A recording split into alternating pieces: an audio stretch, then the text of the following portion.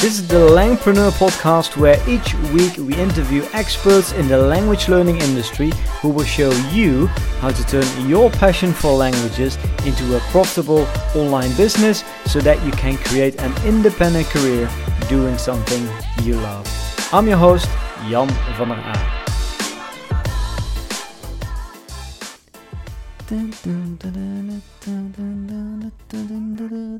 Oh, I love this song. Hey everybody, this is Jan. You're listening to the Langpreneur podcast, and good that you're here with us today. Of course, we have another interview for you today, but let's first give you an update on what we have been doing here at Langpreneur. Lots of exciting things going on here. So this month, the beginning of this month, we actually launched our one-on-one coaching program. Has been really cool, really fulfilling. It also has been a lot of fun, working with some of you guys one-on-one, creating a strategy for the next 6 months, and just very fulfilling, very rewarding work, and also really cool to get to know some of you even better, learn more about your businesses. And I have to say, it has also been really eye-opening to see the potential that some of you guys have in your business that you haven't been able to see before. So I really have been grateful for being able to help you with your businesses. We only take on 3 new clients every month. In only a few days from now we start a new month. So if you're interested and you want to learn more about the coaching program, go to langpreneur.com/coaching, and we will you can find the application form there to see if you qualify. We were planning another mastermind event in Berlin actually later this year. As some of you guys know, we ran an event called Langpreneur Business Breakthrough, which was a workshop where we taught some of you how to create a successful online language business. We did that online because of the whole COVID situation. And instead of organizing one event, we actually promised to organize 2 events. And the workshop is going to be followed up by a mastermind weekend, a network weekend in Berlin later this year. As soon as we get more clarity on the corona situation, I guess we will send out an email and ask you guys when you are available, so we can very soon plan this weekend. Now, in October, our annual Langpreneur Mastermind event is supposed to be taking place in Greece, in Crete. Again, we haven't been able to sell any tickets yet because of all the uncertainty. We're still not sure if international travel is going to be allowed. But if you're interested in joining an event with other Langpreneurs, we're going to rent a villa with a private chef, swimming pool. I don't think we have a jacuzzi this year, but a stunning view, and of course, more importantly, there's going to be great company, 10 other like-minded Langpreneurs, and we're basically going to spend 4 or 5 days masterminding and helping each other, taking our businesses to the next level, really, creating the strategy for the rest of, let's say, for a year, right? And we do it with all the Langpreneurs, and I'm always very surprised to see, how productive these events are. Because most of us, we work alone, right? But then imagine if you put 10 people as smart as you, who are on a similar journey. If you put those 10 people together for 5 days in a very inspiring environment, with good vibes, with Prosecco or Cava, with wine, and, with a lot of good reasons to have interesting conversations, mastermind sessions. There's just magic that happens, and I've witnessed this twice. We did the first year in Tenerife, last year we did in the Split. I'm really looking forward to our next annual mastermind event in Crete. But again, still not sure if we can do it. If you're interested, go to langpreneur.com/mastermind, and you can get more information, and you can also apply and actually join our waiting list, so that as soon as this event has been confirmed, we can actually send out a notification. Okay, that way you don't miss out. So, these are like the things that we have been busy with here at Langpreneur. Live events is one of my favorite things to do here. I've also interviewed lots of interesting Langpreneurs here for the podcast. We'll be publishing these episodes over the next few weeks. If you have any suggestions for people that you want me to interview, then go to our Facebook group. It's called Langpreneur Events, and every now and then, I ask you guys for input. So join the community, connect to other like-minded Langpreneurs virtually. You can do that in that Facebook group. So, I think it's about time to start with today's interview. So today I have John on the podcast from Language Mastery. Language Mastery is, originally it was a blog, but later on John also started a podcast, and he has been doing this for 10 years. So he has learned, he has made lots of mistakes, but he has also learned some really valuable lessons that he's going to share with us today here on the podcast. So some of the things that you're going to learn in this episode, we're going to talk about John's background and his personal motivation to start a blog and a podcast. Also, we're going to talk about how you can get people on your podcast interview, on your podcast or on your YouTube channel. Even if you're just getting started and you're still a nobody. We're also going to talk why you should sell bundles and not books. Actually, could be the same thing, but just why you shouldn't call it books, basically. And, we're also going to talk about some of the benefits and challenges of being a Langpreneur. So maybe you're new to this and you're not 100% sure if this is something for you. John is going to share his experiences, some of the things that you need to take into account if you're planning to build an online language business. And we're also going to talk about how you can become comfortable in front of the camera or a mic. Because content creation, to some people, this is something that comes quite easily. I mean, some people find it easy to blog, but these days, video is becoming more, and podcasts actually as well, is becoming more and more popular. But it's not an easy thing to do, right? Get on in front of a camera and be yourself and say what you have to say. Basically, what I'm doing here now as well. I'm sitting here alone in my room. It's kind of weird to just talk to a microphone, right? But I know that you guys are listening, so that makes it a little bit easier. Anyway, we're going to talk about that as well. So how to overcome that fear of putting yourself out there and talking to a camera or a mic. That was it. So if you guys are ready, then just let's get started with this interview. Here is my interview with John. Hey John, welcome to the Langpreneur podcast. Tell us a little bit about yourself, your background in language learning, and how you got started with your podcast. Sure. Well, thank you very much for having me, first off. So the long and short of it, I majored in linguistics in university, and I got really interested in both Japanese, learning myself as a non-native speaker, but then also I did what's called TESOL, teaching English to speakers of other languages. So how to teach English to non-native speakers. So there are sort of two parallel tracks going at the same time. And I was really fascinated both in how to learn languages most effectively, but also how to teach them most effectively. And right after graduating university, I went to Japan as part of the JET program, which a lot of folks might be familiar with if they've been to Japan themselves. Taught first year there in a very rural high school. I think it was a town of about 6,000 folks. And I was the only foreigner for many, many, many miles. So that was actually very good. For my Japanese. Yeah. It's like, if you want to have a social life, you're going to do it in Japanese. So that helped take my broken Japanese to more or less spoken fluency, at least in a year. Yeah. And then my second year in Japan, I had the opportunity to work in a government office. So sort of in Japan, they have prefectures.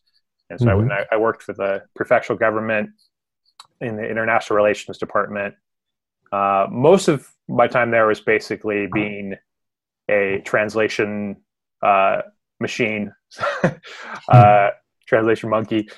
Did a little bit of interpreting also, and I was also a sort of counselor for all of the English teachers that were in that prefecture. So I got to use a little bit of my experience teaching to help others do so, and it was a really interesting experience. But all said and done, I was only in Japan 2 years, but I did a lot of learning and a lot of living in those 2 years. Yeah, and what did you study at university? Linguistics. Oh, linguistics. Okay, Yeah. so that includes also interpreting and not actually. No, I was never formally trained in translation or interpreting. That's something I had to learn on the go when I had that job the second year in Japan.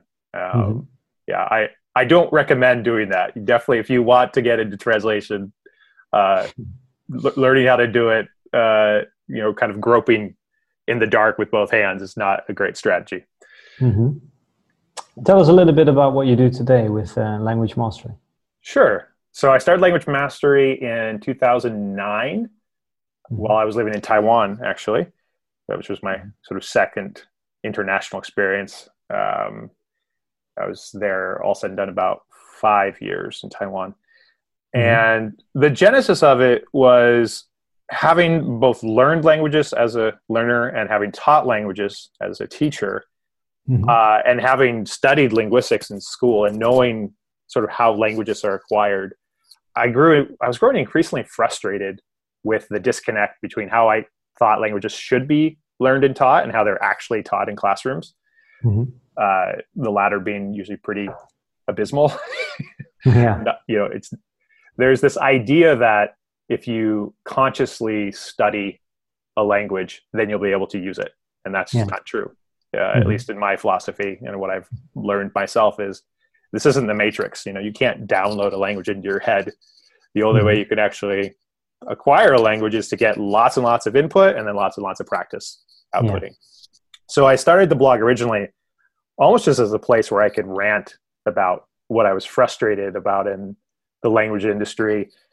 My girlfriend at the time was, I think, getting a little bit tired of hearing me complain and rant about it. And so it was sort of just a catharsis, a place for me to kind of get my thoughts out to a frustration outlet. Yeah, exactly. To a more receptive audience. Well, not that there was any audience in the beginning, but a blank page or a blank blog post is a good listener. So that was the original genesis. But then around that same time, I think it was reading The 4-Hour Workweek, or maybe one of Chris Guillebeau's books. I forget the original inspiration, but I started learning more about online business and this idea of being a sort of digital solopreneur, digital nomad type of idea. And that was really attractive to me, this idea that you could work wherever you want, whenever you want, on whatever you want.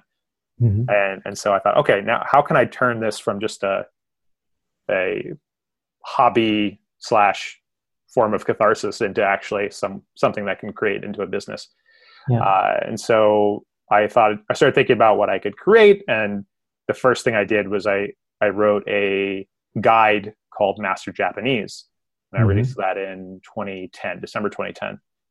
And that was my first thing that I ever sold. And it did a lot better actually than I expected for some various reasons that we can go into.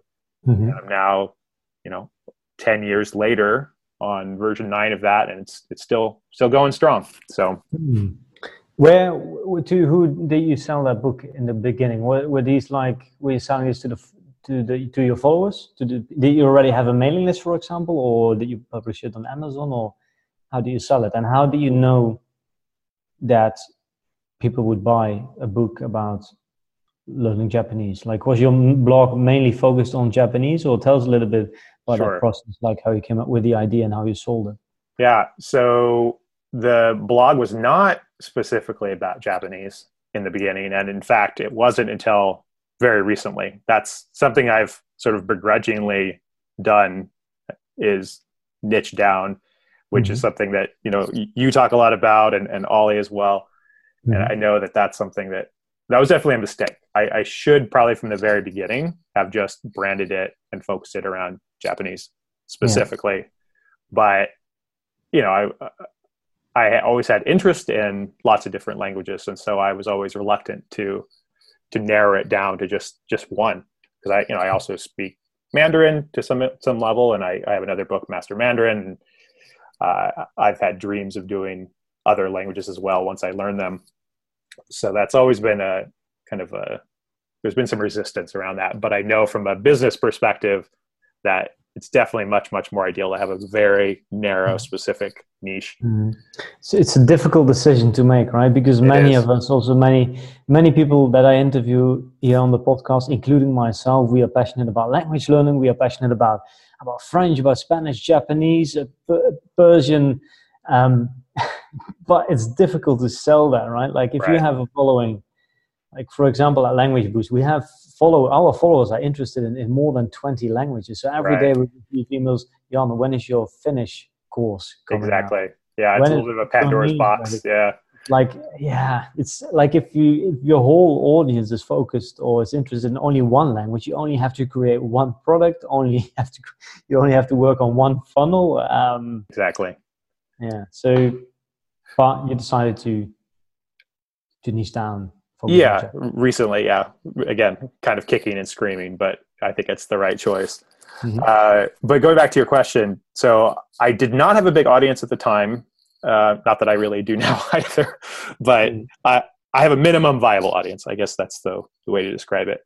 And even then, I think this was pretty early on in internet years. So this was 2009, 2010. So I think it was a lot easier then to get noticed in some ways. For sure. I also, as part of creating sort of a digital package of offerings, I didn't just sell the book. In fact, I didn't call it a book. This was something Chris Guillebeau talks about, as well as Nathan Barry, the author of Authority, is don't call it a book, call it a guide. Yeah. One tip I got early on, because people hear the word book, they do the math and they think a book should be $10 or $20. Yeah. But if it's a guide, then it sort of breaks the pattern a little bit, and they can think about it more independently as its own thing. Yeah. I also learned from those two guys to do packages. Don't just try to sell a single individual guide or book, sell it as a package. And so part of that package I first created had expert interviews. And so I reached out to a bunch of different folks that I really admired, people that had written books that I really liked in about Japanese or learning Japanese. At the time, there was a guy, Katsumoto, who ran the blog All Japanese All the Time. It's not really active anymore. But at the time, he was kind of the biggest voice in that space. Yeah. And the beauty was, not only did I befriend a lot of these folks through interviewing them, but then they helped promote it too, because I had an affiliate program, which is a hugely important thing. If you're going to sell any kind of digital product online, definitely make sure you have affiliate stuff ready to go, because then they'll help promote it. They get 50% and then you get 50% for each sale.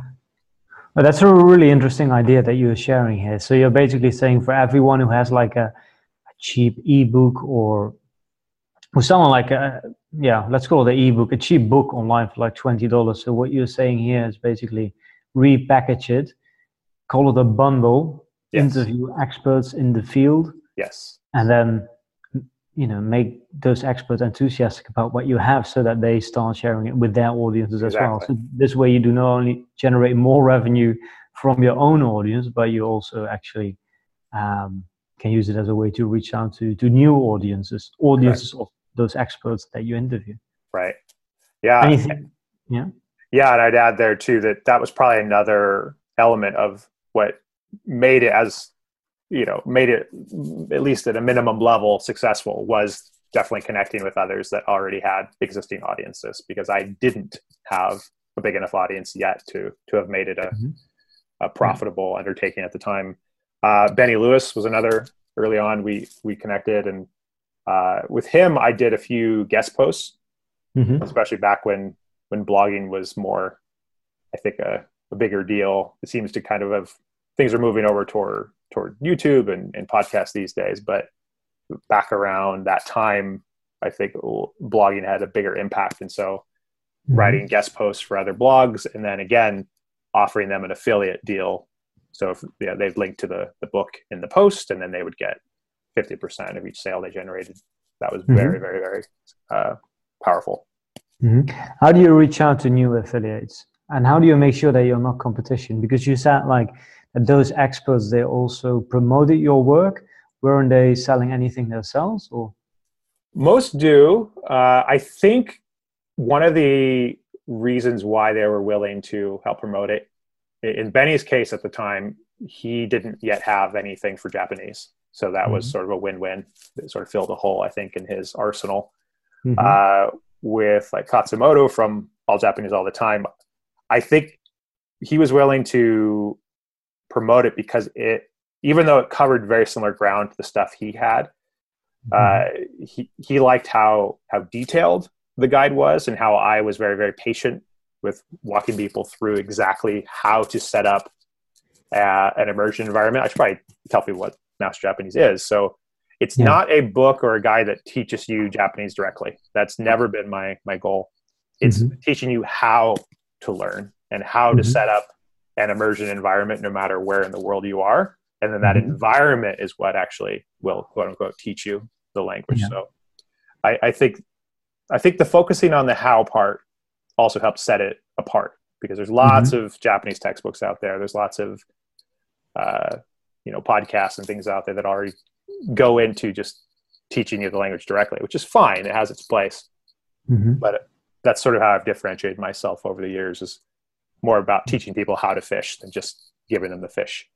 Are you selling the book or the bundle, as you call it, on your website, or you also promote it, or you also sell it through like Amazon, let's say? And what's the advantage or the disadvantage of the both? Sure. So up till very recently, I only sold it through my website. And that was something I had learned from Chris Gilbo and from Nathan Barry, who I mentioned. I intentionally did not put it on Amazon, actually, till very, very, very recently. The reason being, if this is going to be a business, most people are going to probably not make enough income through something like Amazon alone, because even though the margins of selling, self-publishing through Amazon KDP, for example, Kindle Direct Publishing, you get a much larger percentage than you would if you were going through a traditional publisher.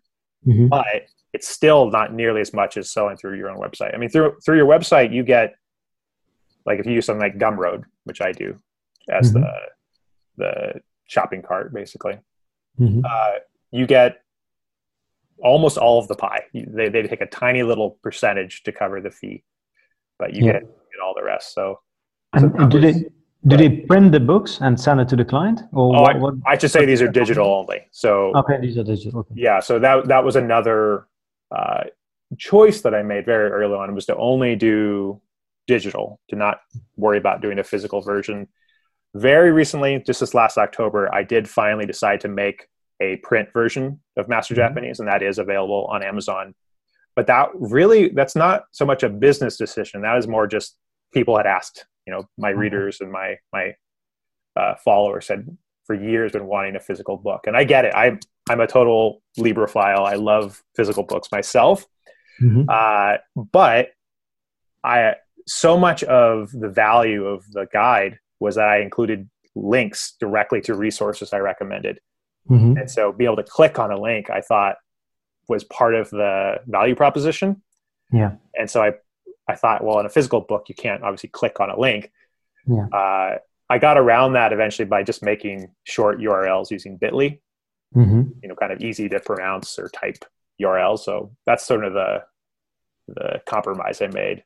But again, I don't really make that big of a percentage of my income from Amazon even now. It's still almost, I would say, 95% of my income comes from selling through my website.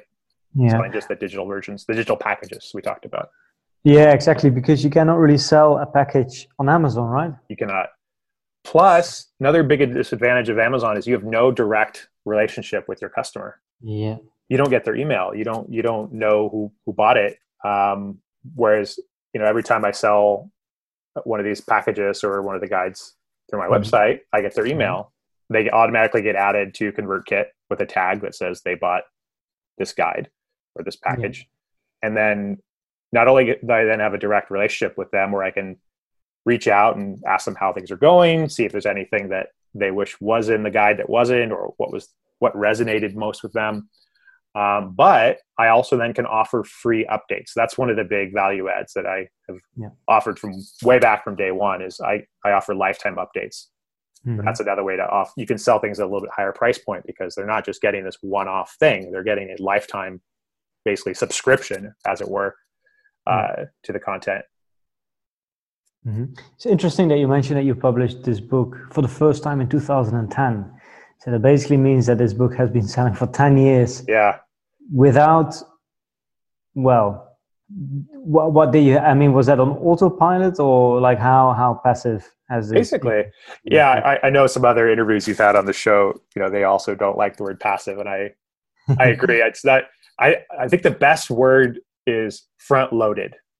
Yeah. Front loaded income. Because it's a massive amount of work in sort of cycles or periods. But then, once it is up and selling, I don't have to touch it on a daily basis. I can step away from it for, days, weeks, months. I regret to say I've even stepped away from language mastery a few times for years at a time as I've gone into other careers or passions. Back in 2015, I got really interested in nutrition, in fact, and when I got certified and ended up working for that nutrition school, it's actually where I met my wife. So that was kind of a big tangent away from language stuff. So sadly, I kind of kept language mastery on life support for a few years at that time. But that's the beauty of it, is that things kept selling even when I didn't touch it for a long time. That's the big benefit of building an online business, right? I mean, it can generate, well, maybe not passive income. How do you call it? Front-loaded income? Front-loaded income, yeah. Exactly. So even in times where you're busy or, I don't know, you get married, you get a child, you get a job, things happen in life, then you can always go back and it's still there. It's still selling. Right. Yeah, and I really appreciate that fact, and I like the freedom that it affords me, because I'm definitely the type of person I like working in cycles. If I get really excited about something, I'll work like crazy for a few weeks straight, and then I'll usually want a week or two completely off. I'm either all in or all off typically on most things. I can't half-ass. I'm a whole asser. So so that's been good. That's definitely been, it goes with my personality pretty well. Tell us a little bit about your podcast, because you're also the host of the Language Mastery podcast. You originally started out with blogging. When did you start the podcast? And tell us a bit about podcasting. What has been your experience as a podcast host? Yes, indeed. I started let's see. Yeah, the blog started 2009, and the podcast actually wasn't too long after that. I think I'm trying to think the first episode was not too, sometime in 2009. I'll have to look back in the records, but at first it was really just an excuse to have conversations with my heroes. People that I had long admired in the either linguistics world or the language learning community. And having a show, it's a great way to get connected with somebody that might otherwise ignore you, or you'd never have a good reason or excuse to have, in-depth conversations with these people. So in fact, a lot of my friends now have come from people I've interviewed first on the podcast, and then later have met in person at things like the Polyglot Gathering or other events like this. So I that aspect of it definitely was really, really positive. I never thought of it, at least in the beginning, as part of the business per se. I didn't have a plan to monetize it. And even to this day, I don't allow advertising, for example, like third-party advertising. I will mention things about my own books or updates on the show, occasionally.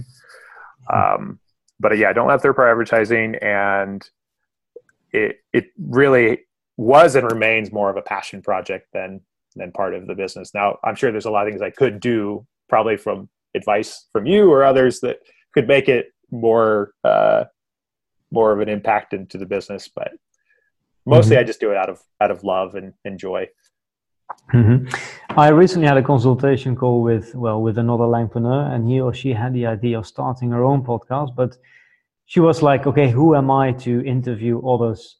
Who am I to reach out to others? Why should they say yes to me? I'm a nobody. Nobody knows me. What would you say to that? That's a good question. And I definitely had that exact same feeling when I first started, and I was blown away that so many people said yes. I mean, way back in 2009 or 10, when I had no reputation, people didn't know me from Adam. I think there are a few things. One is, I didn't just reach out of the blue. I had already commented on their blogs, for example, for a while, and not just spammy comments, but thoughtful, engaging comments on blog posts. I had my own blog, which already had a decent amount of content. So when I sent them a link of who I was, they could actually go see something. So I think that's important too. So maybe to crystallize this is, don't just reach out of the blue and say, be on my show. Have some kind of connection. Make sure they've already seen your name, whether it's commenting on their blog posts or on their social media posts or something like that, and actually have some modicum of content already on your blog or your website or your own YouTube channel, whatever your medium is. Have a little bit of stuff already. So I think patience is definitely an important part of this process. A lot of people, I think, jump right in and expect to get traction right away, and that's definitely not going to happen for most people. Yeah, I think another thing that I have to mention, which I think helps, is that many of us, Langpreneurs, we are really passionate about what we do, but we do not get to talk to other people in our industry on a daily basis, right? So if you go out there and you say like, hey, I'm the host of a Langpreneur, we interview a language entrepreneurs, and those people are like, oh, finally someone like me. So I think for many guys, it's also they want to be part of the community. They want to be connected. They want to be connected with other players in the field. They just don't want to miss out. I think that's something. Like recently, I got an invitation from someone who invited me to get on her podcast, and she didn't have a following at all. I think I was the second episode. She was literally, well, not literally, but she really was a nobody. But she asked if she wanted to do she asked me to do the interview in French. And I was like, hey, that's quite unique. I've never done that. That's a challenge for me. So I decided to do it. I knew that I wasn't going to gain anything with it, probably, because she didn't have an audience. But she seemed to be a nice lady. It was in French. I was like, yeah, why not? So I think there can be many benefits for those, for the guests. Absolutely. That you don't necessarily think about. And as you said, it's a great way to meet new people. I mean, we virtually met each other for the first time on your podcast. Indeed. Actually. Yeah. It's just a great way to build your network and to learn directly from all those people. Right. Any other benefits that you have, or any other things that you want to say about podcasting? Yeah. Encourage other Langpreneurs do something. I think one of the beauties of podcasting, and as well as YouTube videos, is it allows people to know, like, and trust you, which is a requirement. If anyone's ever going to buy something from you, whether it's a course, coaching, a book, whatever it is, no one's going to click buy until they know, like, and trust you. And I think just relying on blog posts, for example, it's really hard to see the real you through words on a page, on a screen. But when they hear your voice and they see your face, people can really get a feel for who you are and if you're somebody that they resonate with or not. And even though I don't, so far, at least in my own experience, there's not really a direct relationship between the podcast right into a purchase. I think in the long run, playing the long game, I think it's a great way to build more trust and emotional connection with followers and readers. Yeah, the thing is, on Instagram and Facebook, people are just scrolling around, right? But Right. a podcast, Right. Yeah, you're in, and a podcast, they're in your head, or you're in their head, right, for 30 minutes or an hour. And, you know, it's enough time to really, you get deep, you get personal, you get honest. It's not just a soundbite or a single photo or a single little snapshot in time. It's this long form, wide ranging kind of expose of a person. So, so how do you monetize a podcast? What is the business? Well, as I was saying before, I don't think I have, at least not probably. We could probably talk about this offline, but I'm sure there are a lot of ways I could be better at it.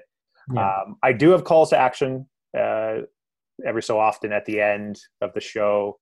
You know, I tell them about my about Master Japanese, for example, or if I'm have any kind of new offering, I'll usually mention that at the very end of the show. But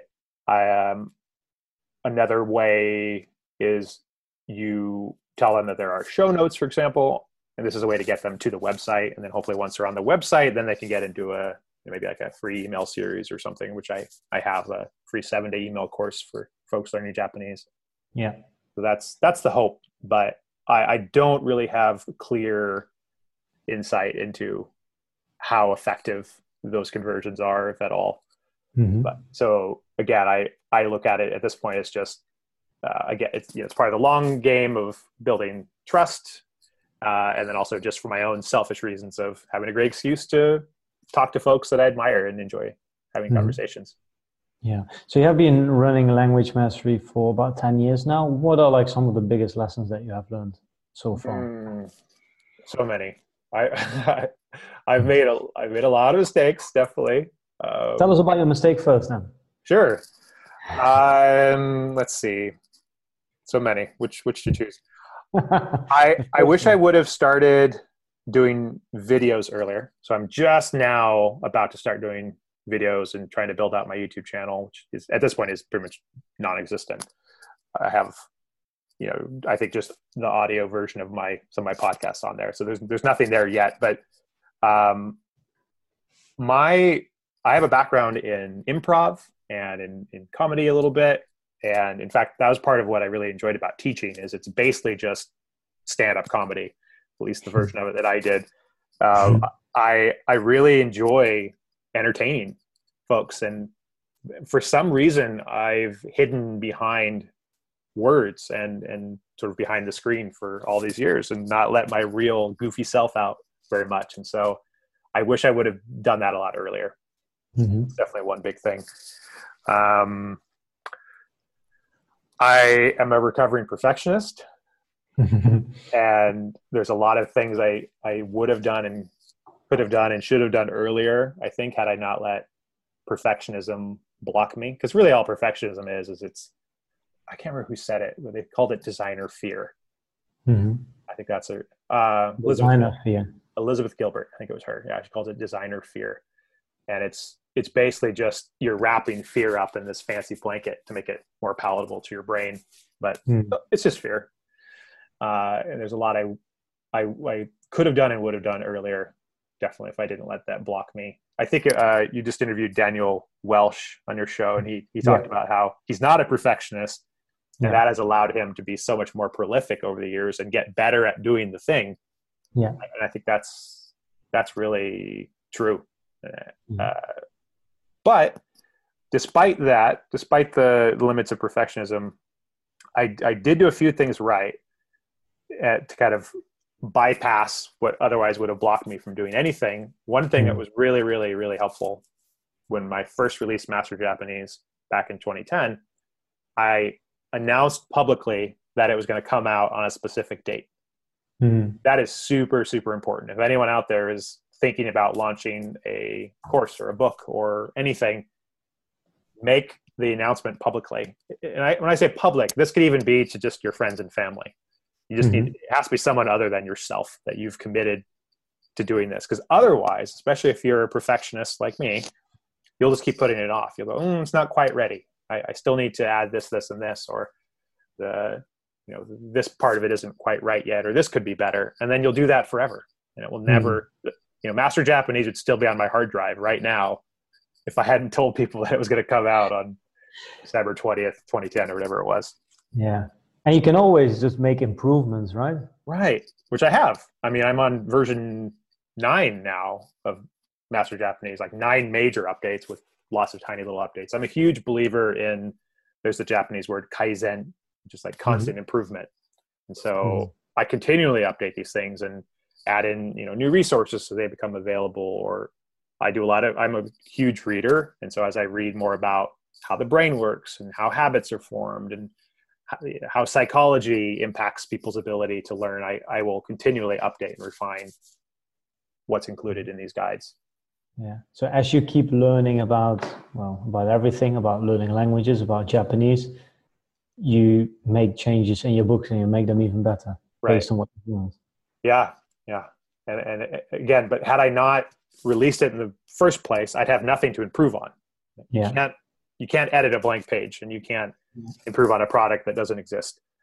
Yeah. And sometimes releasing your products is also the only way to get feedback, right? And then listen to what your customers say. And that actually leads to another mistake that I've made as well, that I'm getting better at now, which is actually just talking to your readership, asking them, what do they want? And what format do they want? What content do they want? It doesn't mean you do everything they say. There's that old adage that if Henry Ford had asked people what they wanted, they would have said a faster horse, faster carriage, and so you have to take the feedback with a little bit with a grain of salt, but it's so much easier to then create something based on what you already know people want and are willing to pay for than trying to guess and trying to just sit in your little creator's cave and create your thing and then say, okay, here it is. Be like, oh, I actually don't want that. Yeah, I 100% agree. And I think it was Pat Flynn who said that everything changed once he started talking to his audience, to his customers. And we've actually done something similar at Langpreneur because, with Language Boost, for example, we just, we sell language courses, and yes, we do surveys, and we've talked to a few of those people with Langpreneur. We organize these live events. We have one-on-one calls with our students, and this has changed so much. Like now, when we have to write, for example, a sales page for Langpreneur, I just think about all these people that I know, and I think about the things that they want. Right. And that makes everything so much easier. So much easier. In the beginning, it's scary, isn't it? That was not something that was really part of my fear per se. It's interesting because I'm an introvert, but I'm not shy. I'm an outgoing introvert. I love, as I said, I've done improv. I love being on stage. So that part of things, connecting with people, that was never really something that scared me. It was more a matter of just how to do it. And I've tried doing surveys in the past, for example, which had, that was somewhat useful or interesting.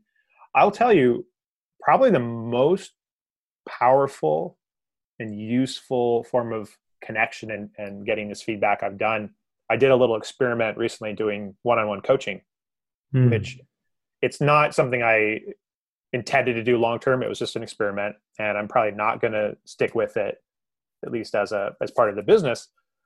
But it was so useful to have one-on-one connections with folks and to actually really dig into what their pain points were on an individual basis. And then from that, it's so much easier now, to your point, of being able to extrapolate to the wider audience of really speaking to the pain points and be able to even use the exact words that they use to describe where they're stuck or what they're frustrated with the upside of you're also getting paid. I mean, literally, I'm getting paid per hour to learn in many ways and serve. I mean, it's a beautiful thing because then you have this direct one-to-one connection with somebody, and you get to see them grow over the course of a few weeks. And it was really, really, really powerful and inspiring to be able to help people remove some blocks that they had and see them blossom right in front of your eyes in just a matter of days or weeks. It was was really powerful,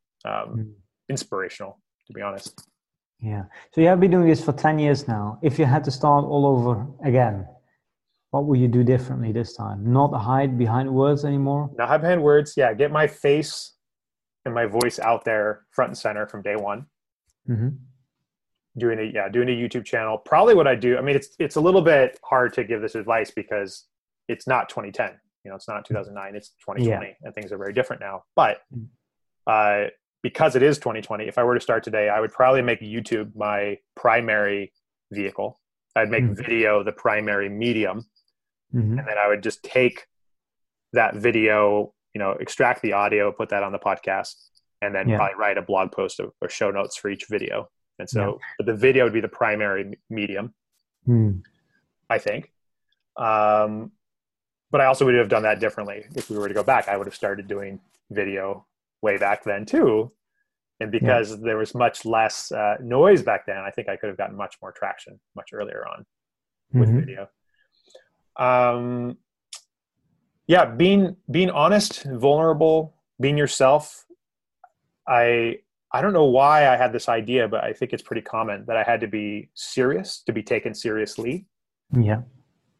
Even though I'm a very goofy person, but for whatever reason, I thought, people are coming to me because I have this academic background in linguistics. And so I need to be Professor John.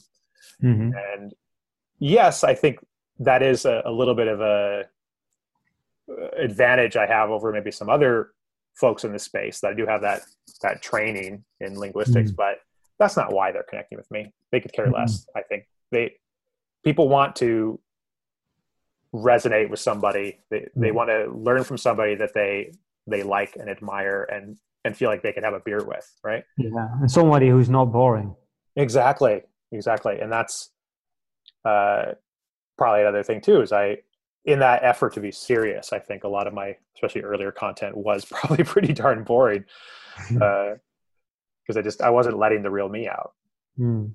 I talk to many YouTubers here on the podcast, and every time I ask them, so what's the success of your channel, and they all agree that you shouldn't be boring. You shouldn't try to be that university teacher, but instead just be yourself and show, make it personal.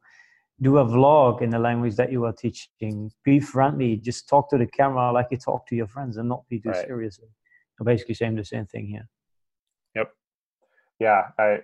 Be yourself. I mean, it's hard though. That is definitely a challenge, and it takes practice because, as I said, I have no problem being up on stage. And when I was in Taiwan, I did business seminars in front of hundreds of people at a time at places like IBM or some of the tech companies there. No problem. But for whatever reason, staring into the camera on your laptop or an iPhone or an actual video camera, probably because it's so foreign, it's so different from the kind of interactions that we're evolved to deal with, I find really intimidating. And I'm still struggling now to get comfortable being myself, just talking into a black box. Yeah, I guess it's kind of an alter ego that you have to develop for yourself, right? Like in normal life, it's not hard to be yourself.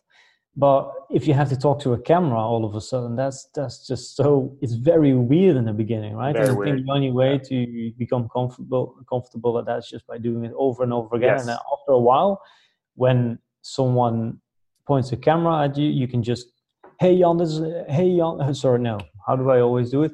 Hey Jan, you're watching Language Boost, and in this video you're going to learn, just automatically you become that person. Exactly. But you have to develop that person. Right. And it's the same for podcasting, I guess. Do you have that same, I guess with podcasting it's a bit different because we also, we do a lot of interviews, right? So then it's more natural, I guess. Yeah. Do you do a lot of solo shows as well? How do you experience that difference between? Definitely.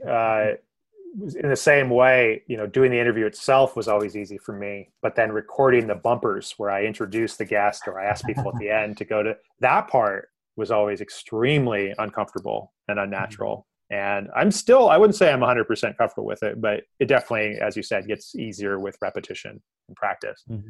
And again, going back to the perfectionism thing, you're not going to be perfect when you start, and you can't be. And the only way you're going to get better at these things is by actually doing them over and over and over. You can't skip the suck.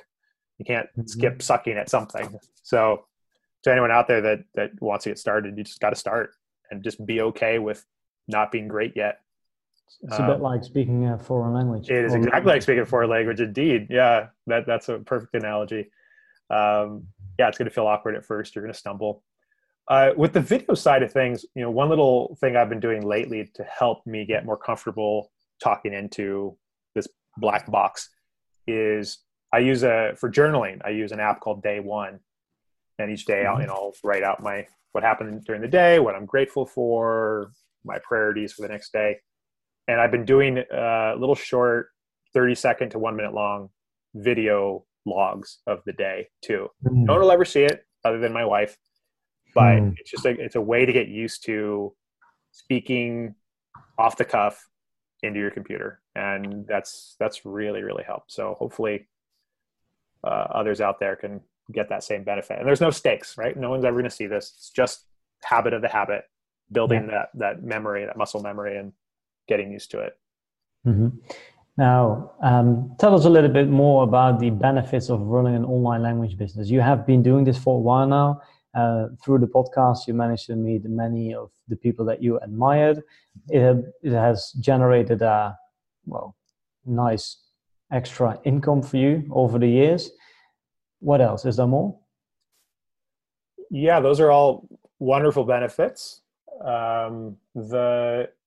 For me, really, the ability to, as I said, work when I want, where I want, how I want, and on what I want is super important.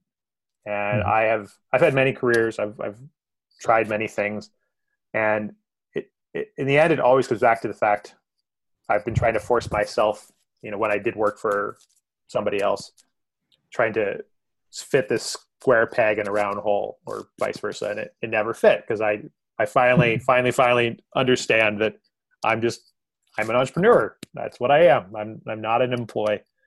And whether it's with languages or any other passion, I really think that you have to be true to yourself and be honest with who you are and what you want. And not everyone's meant to be an office worker. Some are, and that's fine too. There's nothing wrong. There's a hierarchy here of jobs or careers. I just think for those that are an entrepreneur, you have to honor that, and you have to follow that. As Joseph Campbell would say, follow the call to adventure, follow that path to bliss, whatever that is for you. And don't feel like just because your parents expect you to be a lawyer or a doctor or whatever, that you do the safe thing, because there is no safe thing. There is no safe career anymore. This idea that that entrepreneurship is somehow risky. My wife and I talk about this a lot recently during this whole COVID crisis, that we're actually, because of how we've engineered our lives, we're very anti-fragile. Yeah. We're already used to working from home because we already had been. We don't depend on an employer to provide us, income to then live. Yes, it's less predictable, but it's less fragile. And with a traditional job, yes, you have income every month, but it's capped. Whereas with entrepreneurship, no, there's no guaranteed income, but there's no cap, right? The sky's the limit, really. Yeah, I am sometimes surprised, but because there's still lots of people out there who don't understand how it works, do understand that you can make a lot of money online, even with a language blog or a YouTube channel. Right. Like the day before yesterday, I was talking to a friend who I actually also had on the podcast a while ago, and he's doing like 30 grand every single month. Amazing. And people don't realize that. You never know. Yeah, you see their website and you think, it's just a website. Like how could they be doing? Yeah. Right. Yeah. So I hope for all the listeners who are listening and who think, is this thing real? Yes, it is real. It is. Yeah. And as John said, it's not easy in the beginning. I mean, you need to build an audience. You need to create a product. You need to figure out how all this stuff works, right? Starting a podcast, a website, sales. You need to learn all those basics. But once you have it, it's actually quite stable, because even during a pandemic, revenue goes up, right? I mean, that's what happened. Right. Yeah. It's interesting because, my whole thing is teaching people how they can create immersion for themselves at home. And that's what I've been doing now for years. And it's interesting that now during the current situation, it's more apt than ever. Couldn't have planned it better if I tried. But one other thing I would add there to the entrepreneurship side of things is again, the importance of patience. And yes, there's massive potential and upside, I think, if you do things right and even get things wrong, as I have a lot of things wrong, but it still takes time. And that's another mistake that I've made a few times is I got inspired, quit a job, jumped in with both feet into building my own thing without runway. And that puts a lot of stress on yourself and on the business. Yeah. And I forget the guy's name. But he talks about not putting too much stress or pressure on your art. Do something for money and then do something for love. Yeah. And so those that maybe are listening and are inspired to become a Langpreneur, start a business. If you do already have a job, I think it is probably prudent to, if you can, keep that job and start building up your language business on the side until it reaches a certain velocity, and then you can go full time on that. For probably just my personality again, I'm a whole asser.